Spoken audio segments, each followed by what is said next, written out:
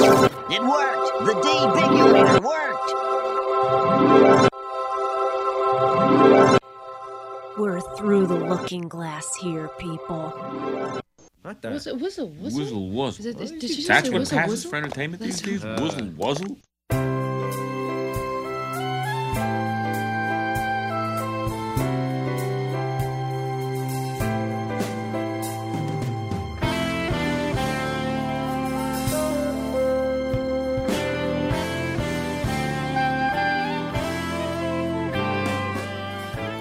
And now it's Simpsons time. And welcome to Simpsons time, everybody.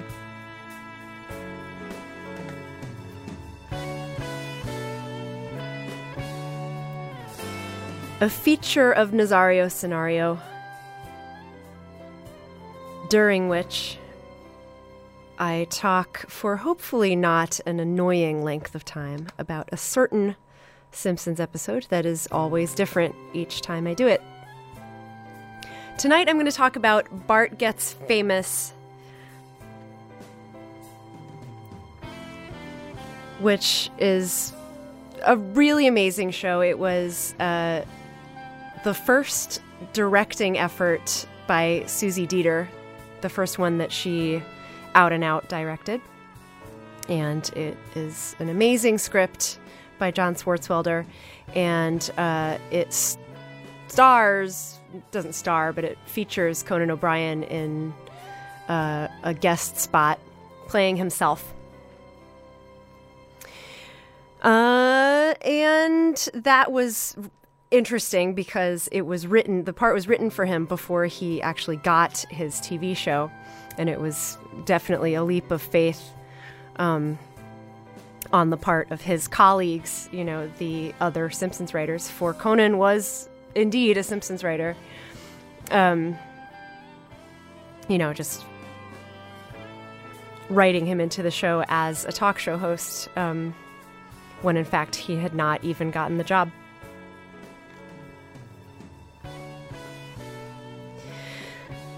This is one of those shows that is a commentary on shows that are commentaries, I should say, on the nature of The Simpsons itself. And they, for the most part, shows like that are done very deftly, and this one is no exception. There's a little bit of heavy-handedness at the very end where everybody says their catchphrases. Because it's sort of like it can't be helped to make an exaggerated nod to a breaking of the fourth wall, or a nod to the fact that it is a show at the very end of a show that up until that point has not blatantly been about the show itself, but rather subtly refers to it. This, of course, is the show where Bart becomes the I Didn't Do It boy after wandering onto the Krusty Lou Studios lot. And he becomes Krusty's gopher, which he doesn't like, and then he accidentally, again, wanders onto a set. No, that's not accidental. It's accidental that he ruins the set. It was planned for him to be in the sketch, albeit at the last minute.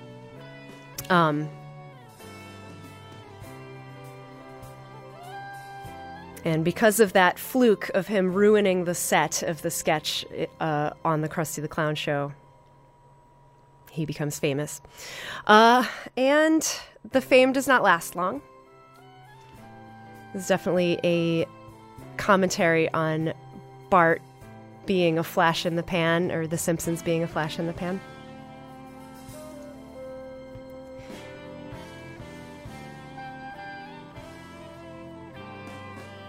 But until it's all over, he has some wild thrills, including a guest spot on the Conan O'Brien show, which I would be thrilled to be on.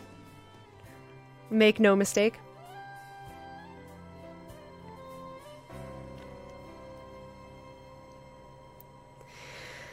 So, here's a rundown of exactly what happens. The kids go on a field trip, and Bart gloats to Lisa. And Lisa, in a very funny little dream sequence, Flight of Fancy, daydreams about being like a worldwide hero and Pulitzer Prize winner and person who cures all disease. While adult Bart is on his knees scrubbing all of her awards. And he eventually is killed. In the life of her, that one fantasy, Bart is killed by being impaled on one of her awards.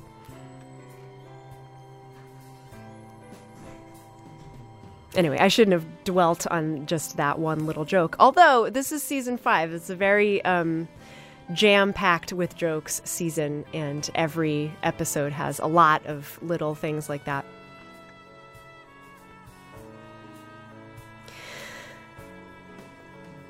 We learn that the field trip is not to anywhere exciting, but instead to the box factory. And I have to say, this is my favorite part of this episode, is all of the stuff that happens at the box factory. It is so well done. That poor, dull guy with the brown suit, voiced by Dan Castellaneta, who is, by the way, doing a Bob Elliott impression. It's just so, like, he's so funny in his dullness. He leads them across a little yellow line drawn around his desk and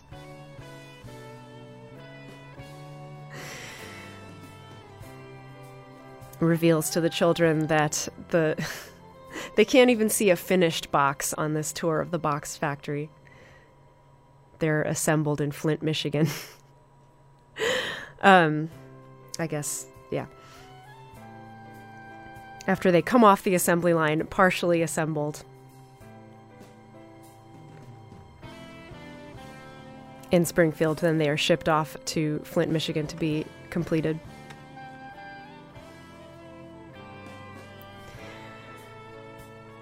And we love, by the way, the delight of Skinner and Martin, who like are buddies on that field trip, who both are like so excited to go to the box factory.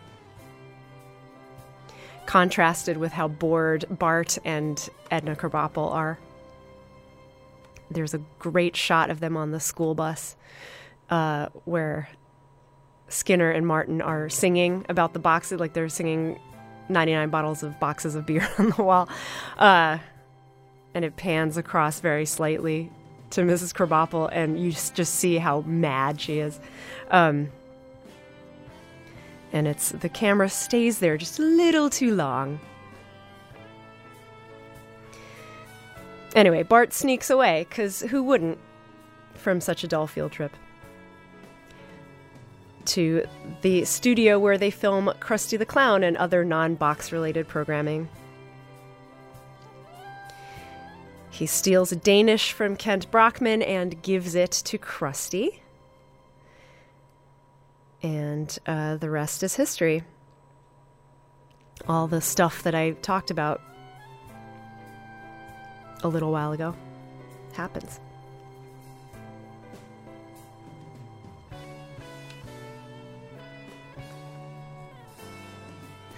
What I love about this show is the times that they get those small absurdist non-linear jokes that have nothing to do with the action of the show or the narrative of the show. Absolutely right on the nose. Lisa's dream sequence is one, and I mean, I would kick myself if I didn't mention Homer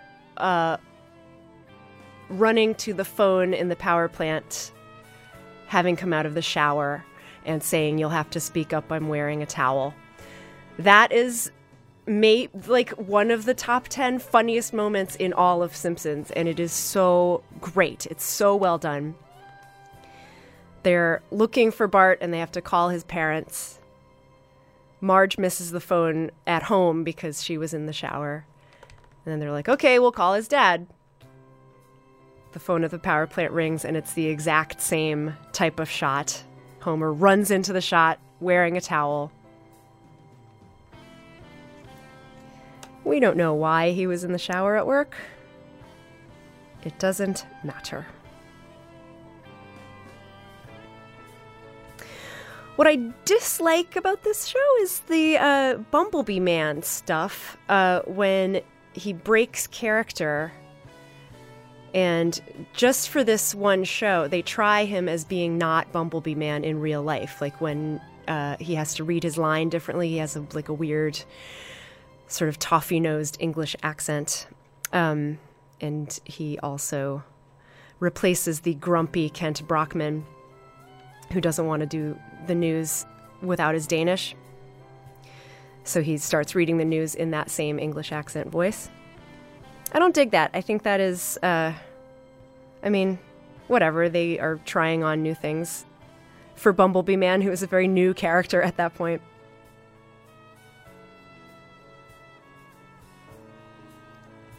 But I thought that was a misstep, and that was an example of when the sort of zany jokes in The Simpsons go a little too far.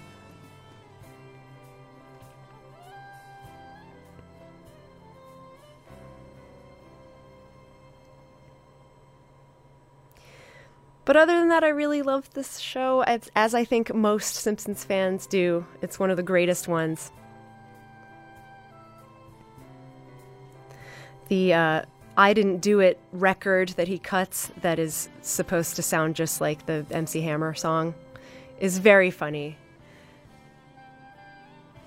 And the little pose of him with the headphones on, grooving to the lyrics that are just I didn't do it over and over again.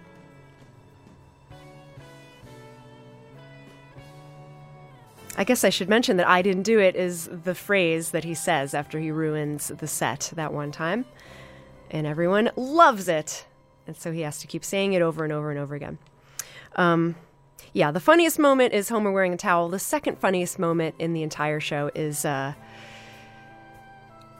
shot of all of the kids and Mrs. K all sort of getting in Bart's face with giant grins, waiting with rapt attention in anticipation for him to say, I didn't do it.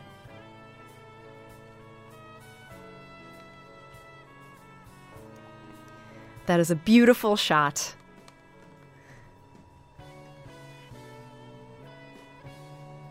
And it just makes me laugh every time I see it.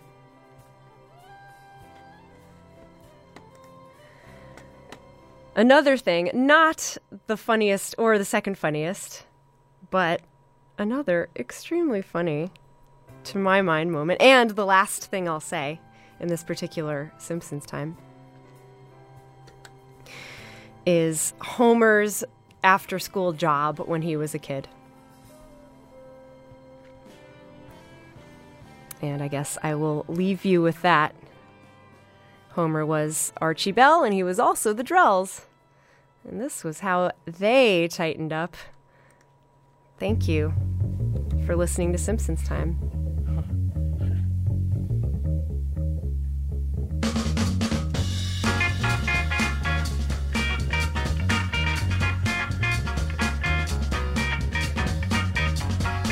Hi, everybody. I'm Archie Bell of the Drells of Houston, Texas. We don't only sing, but we dance just as good as we want. In Houston, we just started a new dance called the Tighten Up. This is the music we tighten up with. And as I talk over poor Archie Bell, that will conclude our discussion of Bart Gets Famous. Lovely gem of an episode from season 5. Something else that I didn't mention the first time that I love is all the poses on Krusty The sort of hyperbolically funny, because it's trying to be funny, gesticulating that he does is particularly good in this episode. When Krusty is on stage, he somehow contorts a lot more than his considerably more subdued self when he's walking around in real life. I should also mention that I Didn't Do It comes from an earlier show. There was a moment when Homer is instructing Bart to say, I didn't do it, and it was like that when I got there, as a means of parenting properly.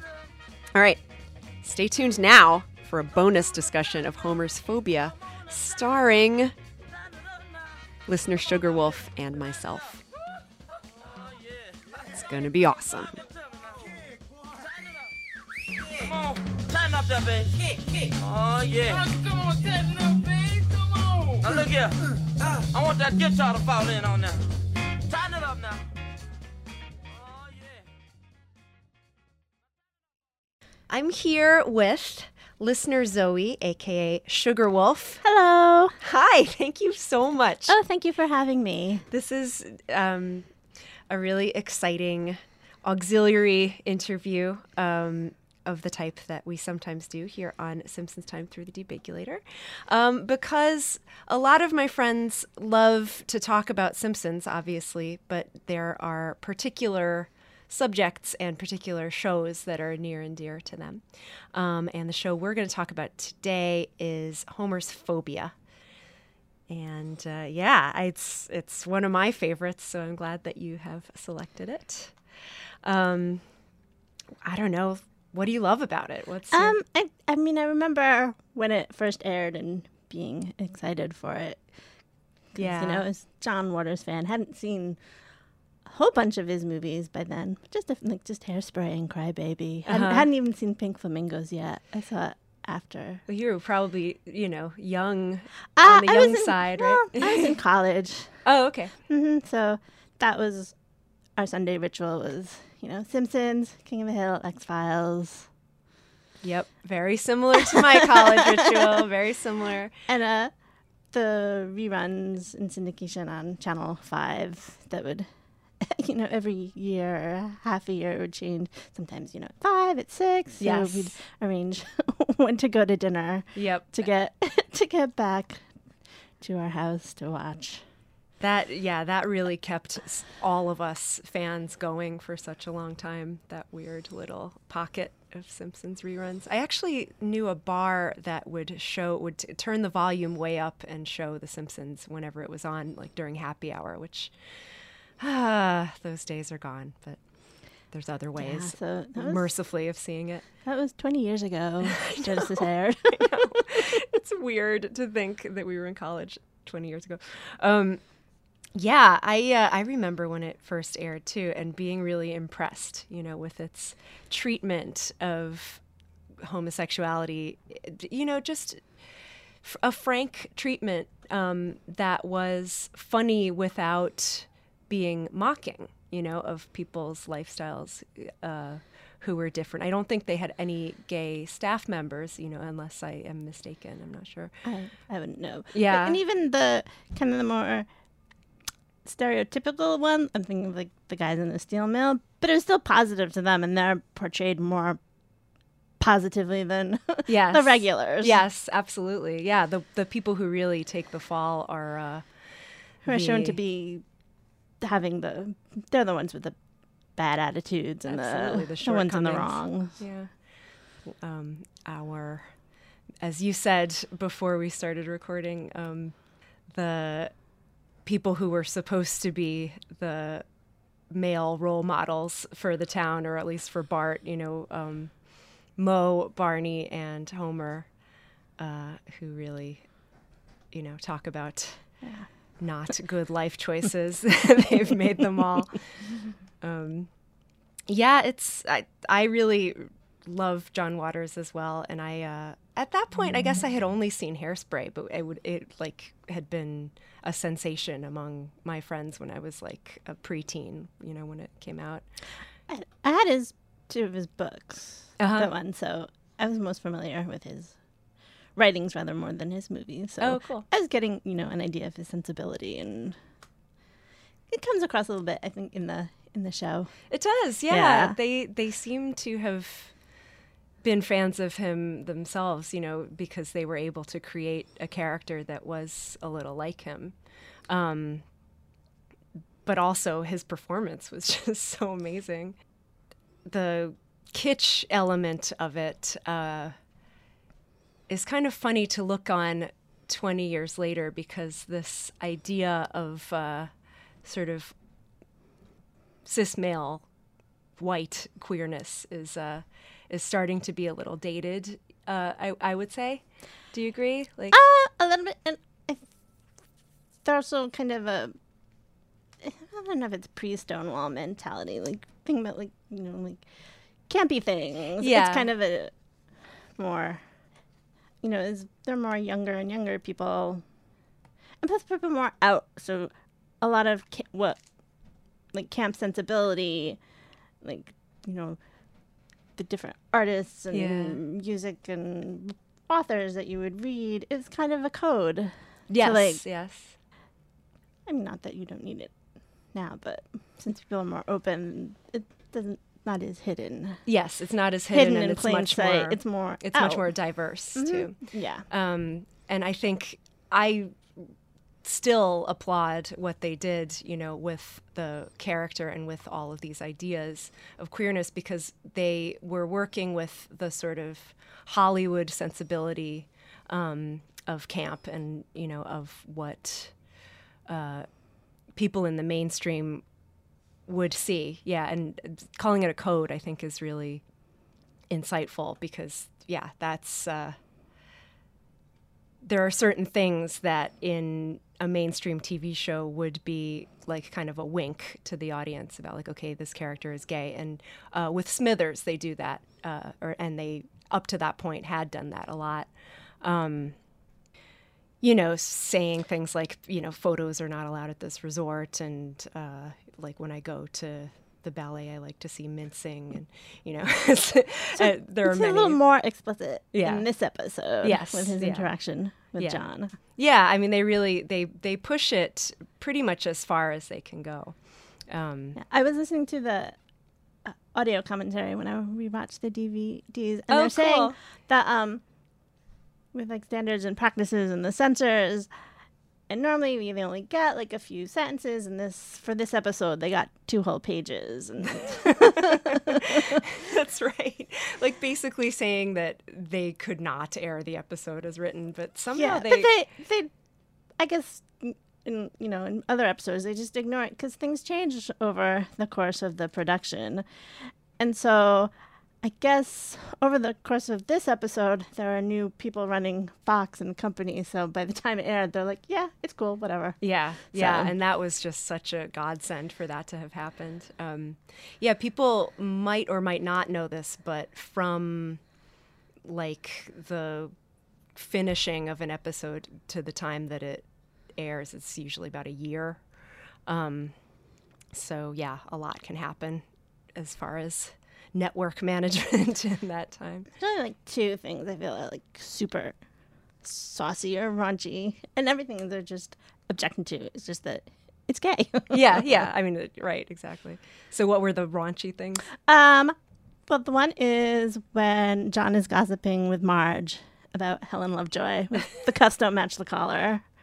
Which is not even gay. It's like talking about pubic hair. It could be any sexual orientation. And of course, Marge says, I don't know what you mean, but I like talking about it. And the other one was the steel mill turns into a club called the Anvil, which was a raunchy gay club in New York back in the day. Yes, a reference that relatively few people watching The Simpsons would get, but the ones who did would probably. Like, Anvil, steel mill, it makes sense. Right. Wow. We work hard, we play hard. Everything about that sequence is just lovely to me. I love that the one guy dancing in front of a giant fan, which is taken from that music video, right? Of CNC Music Factory? I think so, yeah. Mm-hmm. But of course, like, what better venue for there to be a fan like that than a steel mill? So And awesome. also the whole scene, like, you know, pointing out flaw, like Homer's thinking, like, oh, it's a bunch of men being masculine. They're not gay. Surprise. Yes, we're just being extremely masculine in each other's company, sweaty. Yeah. I like the one guy in the underwear who like comes in, he's like, hot stuff coming through. He's carrying like a giant barrel of molten stuff. Metal. Yeah. Totally awesome. Yeah, and I mean, there's so much comedic fertile ground with all of the things that are for sale in John's shop. The Marge's liquor bottle, you know, is sort of the first one, and I like that. You know, him sort of giggling over the secret drinking problem of Marge's grandmother. But yeah, like the sort of annual gift man and all of the funny toys and his.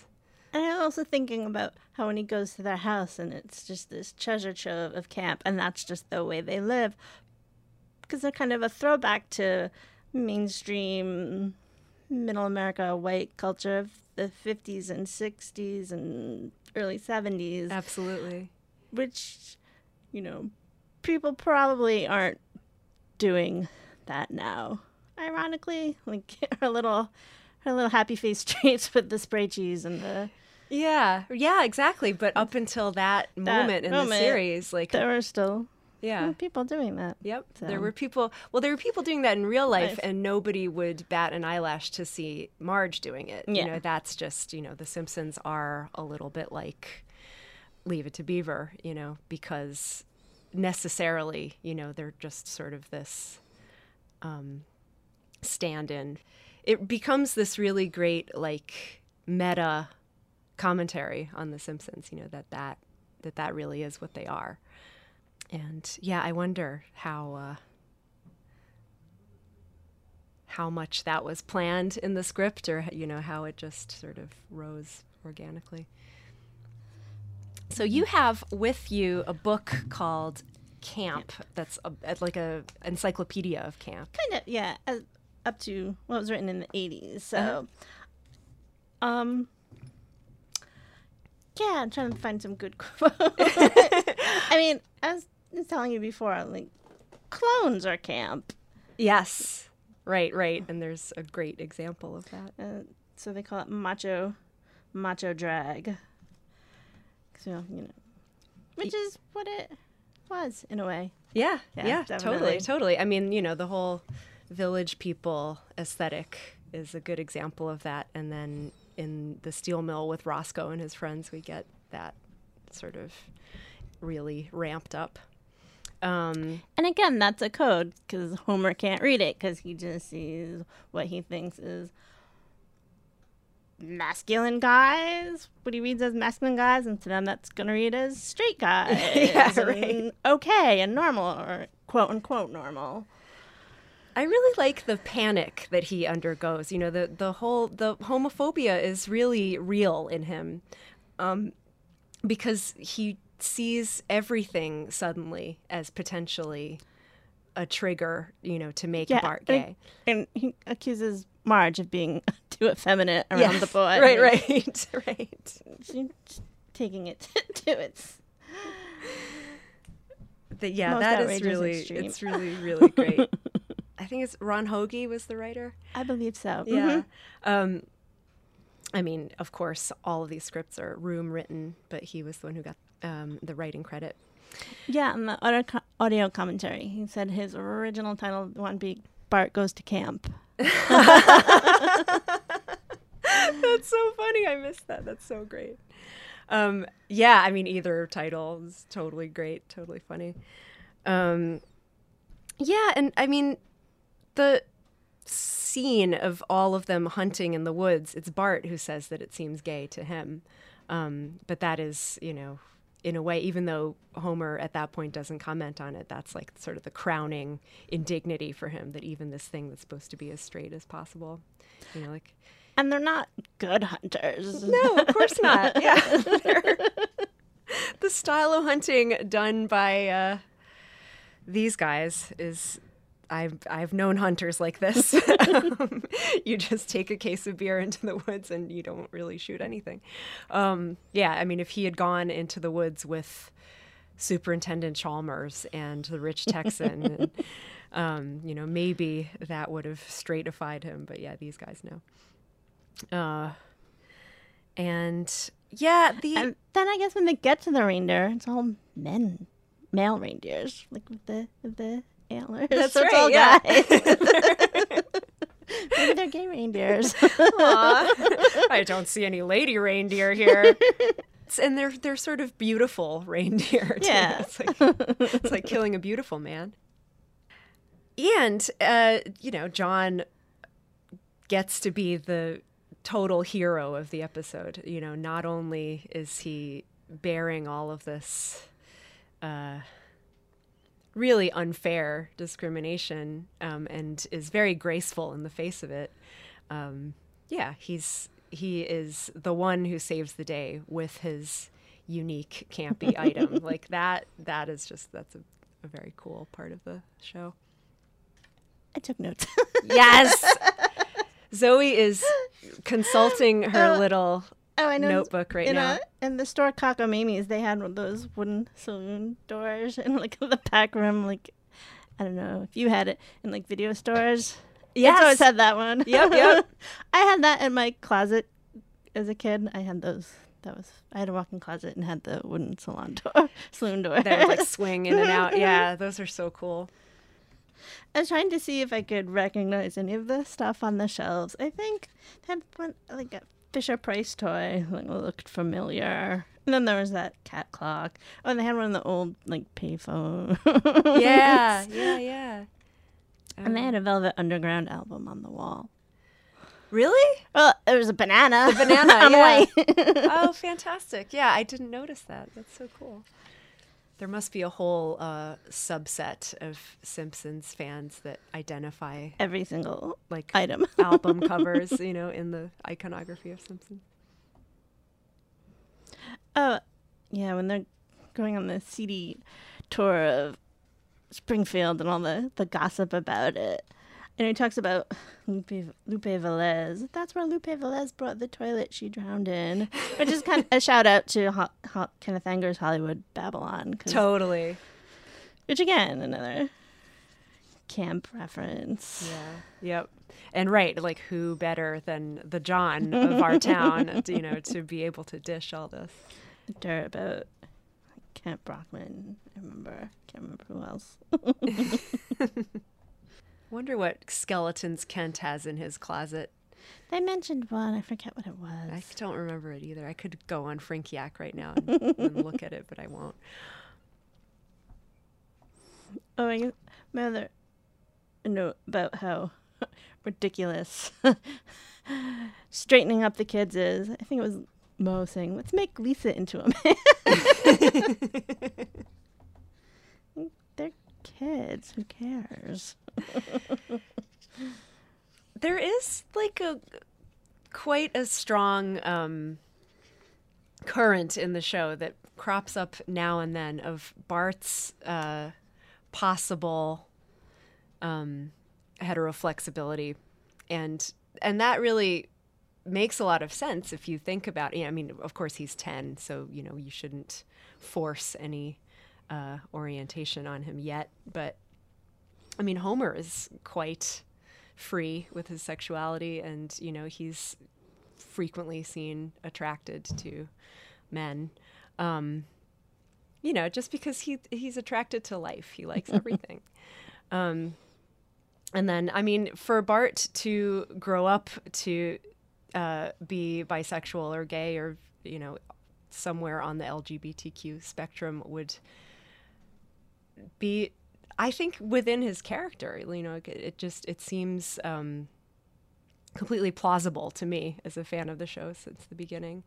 And I think I like this episode too because it kind of brings that question to the fore a little bit more than it was sort of a hidden thing before that, but it does bring it a little bit more.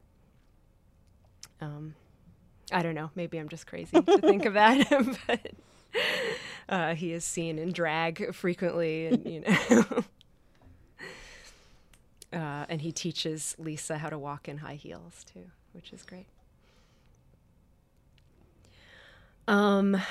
Yeah. Is there anything else that you feel? I'm trying to think. There's so much. I mean, when we talk about this episode, there's like, it opens up so many doors. I guess when John Waters was offered, one of the reasons he, was cool with it and wanted to do it, it's like, well, if it's good enough for Elizabeth Taylor to guest star. Yeah, right. Which again, who herself can be pretty campy, especially in her 60s, 70s, Richard Burton year. Yeah, absolutely. Well, I guess the last thing that I have to say that I can think of to say is that cactus candy is real. And I've had some, but it was recently that I found out that it was a real thing. Somebody brought it to Simpsons Trivia and offered it around. Oh, perfect. Yeah, because she knew that people would get the joke if she brought it to that place, and she didn't want any. So, but yeah, it is good. It's like, you know how cactus tacos it's sort of like a mild flavor. So it's that sort of like jelly aloe vera taste, sweetened a little bit. Yeah, and even John's like, oh, I'm not going to offer you any candy when Homer's being a jerk. He's like, no, you can have a piece. That's cruel. Have a teensy piece. Showing he's a decent guy. Yeah, exactly. All through the show, he's a completely decent guy. And, it just shows how, like, people who are marginalized in society often do have to be, like, much better citizens than people who have privilege. It's a good illustration of that. And his whole monologue at the end, like, oh, good, now you are treating me like a decent human being, and all I had to do was save your life. For mid-90s, that's a really groundbreaking statement, and I love that they did that on The Simpsons. Yeah, I don't know. I feel like I'm out of discussion unless you have more. Not off the top of my head. Well, I'm so glad that we got a teensy piece of your perspective me today. Too. You are Listener Zoe, and on the FMU message boards, the Acu playlists, you are known as Sugarwolf. I'm sure many listeners already know you, but yeah. Either online or in person. I'm super glad to get to introduce you to the rest of them, or at least the ones that listen to this little podcast. And yeah, thank you so much too for adopting me last year. Oh, my pleasure.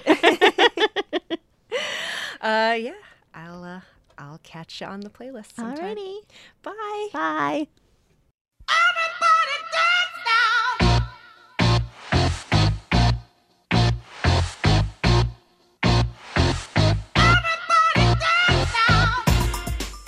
Many, many, many giant thanks to Listener Zoe for hanging out with me and talking about her favorite Simpsons episode. Please get in touch with me, any of you, if you have a topic that you would like to discuss. I'm completely open to talking about The Simpsons at any time. I know that fact might shock you. Listener Zoe would like to remind everybody, or introduce the information to everybody, that her EA Sports login for playing Simpsons Tapped Out is Ms. Sugarwolf, or MS Sugarwolf. So the letter M, the letter S, and then the word Sugarwolf, all one word. And with that, I will sign off. My name is Amanda Nazario, and this is Simpsons Time through the Debigulator. I will talk to you next week. Bye. Trying to get a nut to move your butt to the dance floor. So yo, what's up? Hands in the air. Come on, say yeah. Everybody over.